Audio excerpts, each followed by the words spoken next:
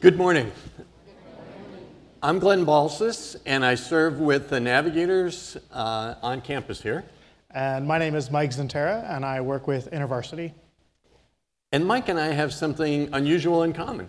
It's true, and it's not just that we love students, it's that we both were called from the University of Illinois into the darkness that is Purdue to serve as ministers there. Right? But seriously, Glenn and I really do enjoy working on campus together at Purdue. Mike, there's passages that have shaped our lives and our ministry, and we've talked about some of those together. Mm-hmm. Would you be willing to share a little bit about one that has especially touched you? Yeah, when I think about the kingdom of God, one of the favorite images that sticks out to me is the image of the great banquet that Jesus talks about in Luke 14. And if you want to tap there, if you're like me, or if you want to flip there, if you're like Glenn, whatever works for you, we're going to be there for just a few minutes this morning. Luke 14 is a really fun passage that talks about, like I said, the parable of the great banquet. And maybe that is a sticky image for me because hospitality, good hospitality, and throwing parties is a really important part of kind of who I am and who God has made me to be. As in my family growing up, we had a party for everything, to the point where we even had a party for when we did taxes together. That was my party growing up, and that continues to be significant as my wife Annie and I try to represent the kingdom of God here today. So let me read, this is from Luke 14, starting in verse 16. It says, "A certain man was preparing a great banquet and invited many guests. At the time of the banquet, he sent his servant to tell those who had been invited, 'Come, for everything is now ready.' But they all alike began to make excuses. The first said, 'I have just bought a field and I must go see it. Please excuse me.' Still another said, another said, 'I've just bought 5 yoke of oxen, and I'm on my way to try them out. Please excuse me.' And still another said, 'I just got married, so I can't come.' The servant came back and reported this to his master. Then the owner of the house became angry and ordered his servant, 'Go out quickly into the streets and the alleys of the town and bring in the poor, the crippled, the blind, and the lame.' 'Sir,' the servant said, 'what you ordered has been done, but there is still room.' Then the master told his servant, 'Go out to the roads and the country lanes and compel them to come in, so that my house will be full.'" So in this story, Jesus, again, he compares the kingdom to this great banquet. Now think of the best party you've ever been to, multiply it by whatever number you want to think about, and it's better than that, right? And so there's these 4 characters in this passage, or in this story that Jesus tells. There's the master, the servant, the initial invitees, and the people that actually end up at the party at the end. All of those are worth investigating. All 4 of those character groups are worth digging into a little bit further. But for the sake of today, I want to focus on the servant, because that's who I identify most closely with in this passage. The interesting thing about this servant is the first thing is that he spends time with the master.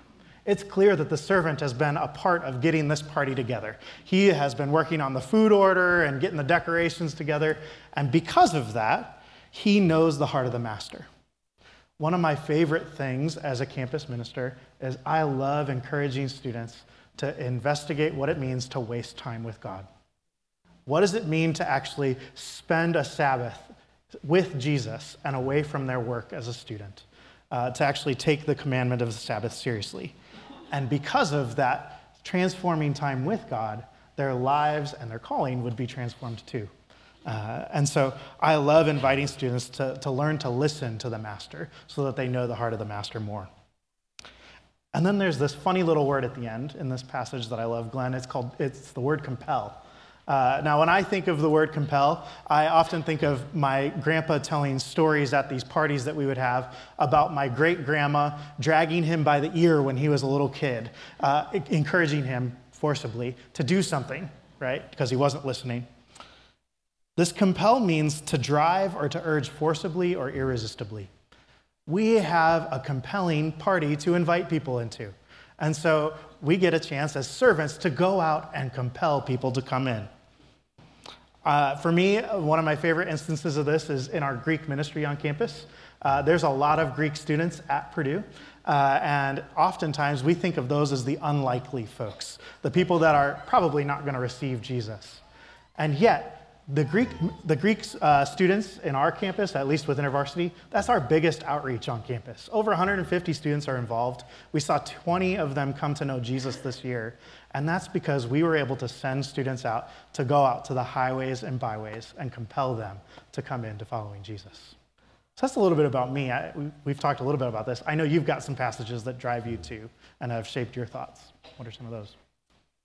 I was a college freshman at the University of Illinois, and a student named Jim in my residence hall invited me to study the claims of Christ. And so tucked into that tiny dorm room, I went and week after week read about Jesus, and about 6 weeks later came to faith in Christ. And Jim really helped me grow in my brand new faith. And a passage that grabbed me at that time and continues to shape me today is from Matthew 9, 36 through 38.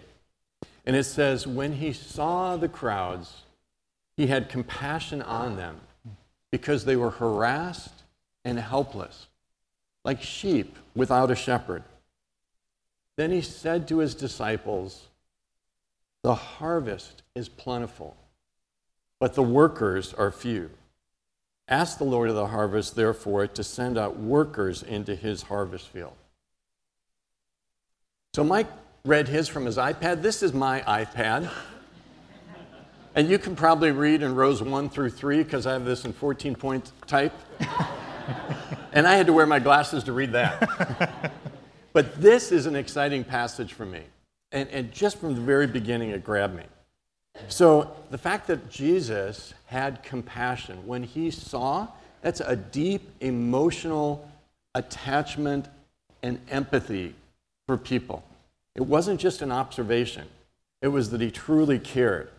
And I prayed from the very beginning, Jesus, would you give me a heart of compassion when I would see people, any people? He saw the crowds. And we see this campus and the crowds on this campus is a harvest field. So we've mentioned fraternities and sororities and the residence halls and the record numbers we have in those. Apartment dwellers, international students, visiting scholars, campus staff, professors, workers in those offices, athletes, grad students. And we have people from all 50 states and nearly 130 countries that have come to actually be here on campus.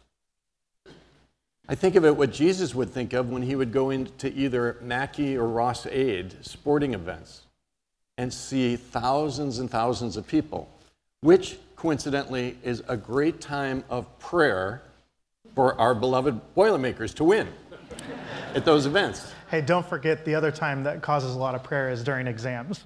I once heard that if there's exams on campus, or as long as there's exams on campus, there will be people praying on campus too. Yes.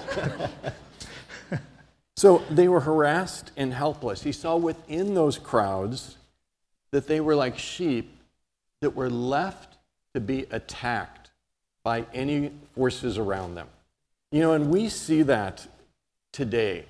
Students and our culture at our all-time high anxiety levels.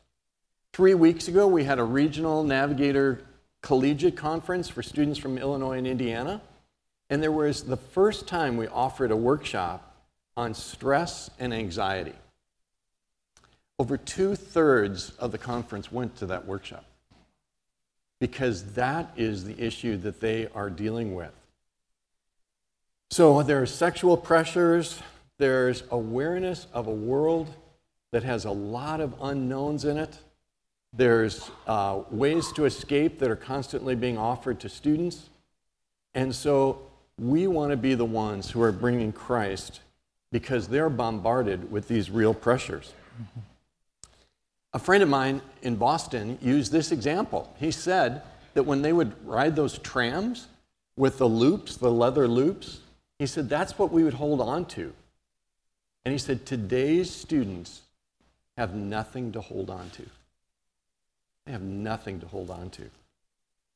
So that's why Margot and I and others have been serving so passionately and so committed to this kind of work that we do on campus. Margot grew up on a farm, and she knows a lot about harvesting and planting. I grew up in a suburb of Chicago and know nothing about that. Amen. But when Jesus sees that harvest, he sees that it's plentiful, but there is a problem. And that problem is that the workers are few. And so what does this work involve? For us, we're tucked into dining hall courts. We're meeting with students. We're in coffee shops, the student union. We're meeting almost daily with students, and we're spending long hours intensely listening to their stories. And that's so either we can introduce them to Jesus or to help them grow in their faith in the midst of turbulent times for them. And if you see any of us on campus, it's usually with an open Bible so that we can bring spiritual life to them on campus. And as students grow and mature in their faith, they learn how to reach people around them as well with the same things that have been done with them. In the Amplified translation of Matthew 9:38, it says, "Pray the Lord of the harvest to force out and thrust laborers into his harvest." So if the answer to the harvest is more workers, why do they have to be forced out or ejected into the harvest? And I think it's not natural to actually do the work of harvesting. I know it's hard for me, and here's some obstacles. One is I get afraid. You know, I look in the student union, and I'm about one of the few with this color hair. And so fear sometimes grips my heart. Another thing is sometimes my heart grows cold, and I want to settle for less demanding levels of living than engaging students about Jesus. And a third thing is I'd rather hang out with people who are comfortable, who are very much like me. But Jesus calls me to go into those campus harvest fields. Now, all universities have a system for getting people out into those harvest fields. It's called graduation. So they're sent out from all these people from 50 states and nearly 130 countries go back. 2 Timothy 2:2 says, "The things you've heard me say in the presence of many witnesses, these entrust, like the passing of a baton, to other people who will be qualified to teach others also." So we're not about building solely campus fellowship groups. Mm-hmm. We're about helping people come to know Christ and know how to help other people so that for decades later, year after year, they will be reaching out in their fields of education fields or business or medicine or wherever God takes them. They'll have been prepared and equipped to be laborers for a lifetime. Just like Jim was for me when I was a freshman. Somebody who labored and cared for me. And so this morning, all of us who are supported so that we can actually focus full-time on student ministry, just want to express our gratitude for the way that Covenant has prayed for us and helped us to be laboring in his harvest fields. Mm-hmm. We're sent out into residence halls, into classrooms, into all over campus. All over campus. One of those faithful laborers and leaders is Maureen Clayton. Maureen and her husband Carl have faithfully served on this campus at Purdue, and they direct the Cru ministry. And so next we'll have Maureen share stories of outreach and changed lives. Maureen? Thank you, Glenn and Mike. I love how they bring those passages to life. And don't you also just love hearing from godly men who serve on the campus? So for the next few minutes, I get to share stories of what's happening over at Purdue. And the first story I'm going to tell you is definitely the craziest one. One of my students in Crew, named Mary Beth, asked two other women, "What is your view of God?" And this is word for word how they answered her. "Well, I think God is like this big vibe, like all this energy all over the earth. In fact, what I remember from church was that God made all the people kill all of their firstborn children. And they were killing animals too. There were just sacrifices happening everywhere. Well, that's why Jesus came, because he came to tell the people, stop killing your children and stop killing those animals too." Well, I think Jesus was really a great guy, but I don't think everything he said was true. I mean, he married a prostitute. He wrote her a love letter, and that's in the Bible. And he probably has offspring all over the earth right now. I mean, God's children are everywhere. I mean, this is what Christians believe, right? These girls were so sure of their facts because they had grown up going to church. And sadly, this mixed up, confused thinking is more and more common every single year. This conversation happened just a few days ago at an event that we call a World View Exchange. About 50 students showed up at Owen Hall last Wednesday night to check it out. We host the event in partnership with the leadership of the dorms. It's a really fun night. There was free pizza and these huge perspective banners. What we're doing is we're creating an environment where students can talk about things that they never ever talk about. Things like their view of God, the meaning and purpose of life, their view of man, their view of Jesus, and their source of spiritual truth. During the event, a Crew student walks a small group of students through the displays, and they share and discuss what they believe. The Crew students are trained to be really good listeners and ask good questions. And the students seeing the banners for the first time, they're actually discovering and articulating what they believe. And many of them are so confused. When they hear what they're saying out loud, it actually even makes no sense to them, which leads to great conversations. This banner outreach event is a great opportunity, and our goal is to partner with every single dorm that has lots of freshmen in it before the end of the year. 3 of the 6 banners are in the back of the church, so you can check them out afterwards. We use the banners for large events, but we also have the same thing in a playing card size for everyday conversations. Now, my last story is probably one of my favorites of all time. It's about Courtney. I met Courtney during the first week of her freshman year. I was her faculty fellow, which is just a fancy name for a volunteer mentor. Every dorm and every floor in every dorm has a faculty fellow, and you don't have to be on faculty. You can also just be considered staff at the university. So that's what I am.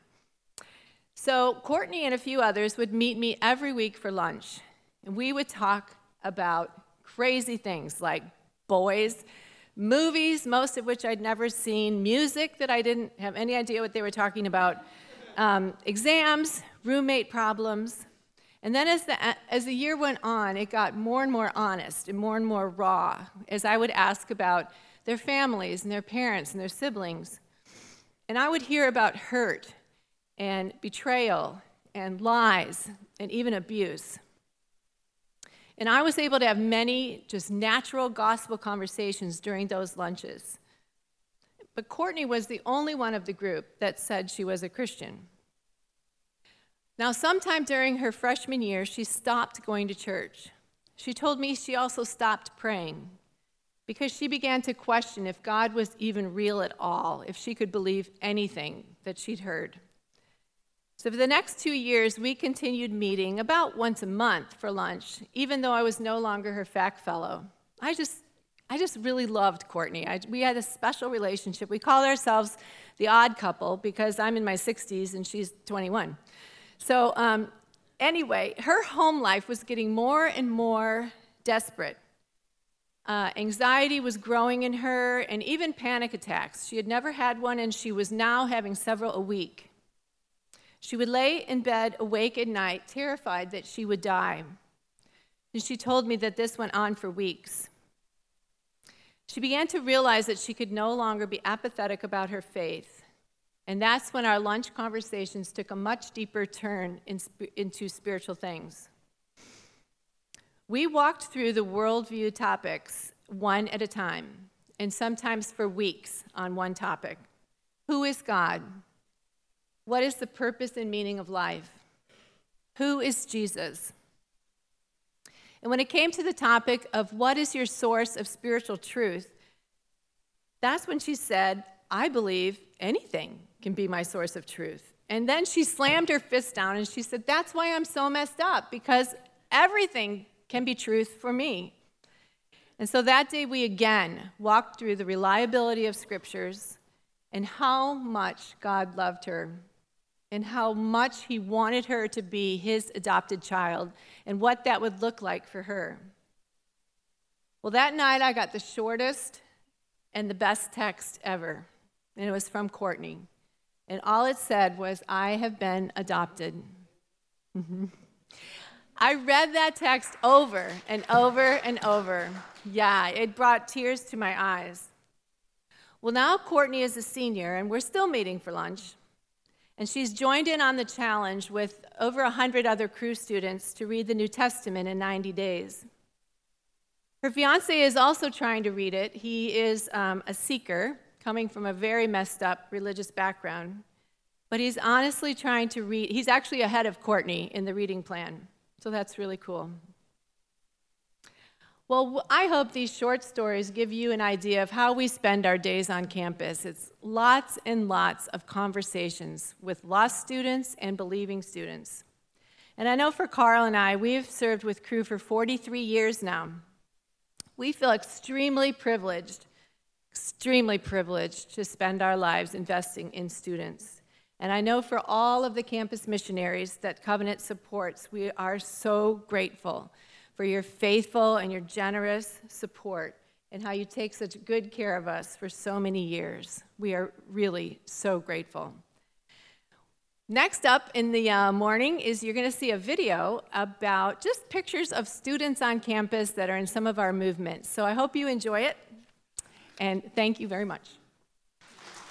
My name is Parks Wilson. I work with a group called Worldwide. You may sit down. I work with a group called Worldwide Discipleship Association, better known as WDA. And Glenn, the other day I was going into the gym at Purdue, and a young female college student had dyed her hair gray. And I thought, this is great. I'll fit right in here, so don't be ashamed. A wise man once said, the kingdom of God advances on its knees. Did you catch that? The kingdom of God advances on its knees, an obvious reference to prayer. And so on this coming Wednesday, November the 20th at 6:30 p.m., we're going to have a prayer walk on campus led by Mike Zentera. They will meet at the Union in Purdue, there at the MAP, or what they call the model. And so at this time, we would like for you to break into groups of 3 or 4, or whatever works best for you. And we don't do this every Sunday, but we want to do this today. Break into groups of 3 or 4 and have some prayer time. And you should have gotten one of these bookmarks. If you don't, you can raise your hand, and Glenn is going to come forth and pass out the bookmarks and some of the ushers. So we want you to break up. And if you don't feel comfortable praying out loud, that's fine. Just pray silently with those who might pray out loud in your group. So go for it. At this time, break into groups of 3 to 4. Almighty God, thank you for this beautiful sound of these prayers ascending to your throne on high. Jesus, you are the glorified Christ, the exalted one. We fix our eyes on you, Lord Jesus. You are seated at the right hand of God the Father, and we are seated with you. So we also look down from this great position to which you have exalted us. And we pray all of this in Jesus' name. And all God's people said, amen. Cliff Johnston. Hi, welcome. Good morning. My name is Cliff Johnston, and I have a great job. So I'm a faculty member at Purdue. I've been teaching at Purdue for 26 years, but the great job that I have is I get to serve on the missions committee. And so my role on the missions committee is being an advocate for those who are involved in campus ministry. And so it really is, it's a tremendous blessing. And so the first thing that I want to do this morning is I just want to extend a heartfelt thank you, deep gratitude for those who serve in campus ministry. It is an amazing privilege. Yes, please.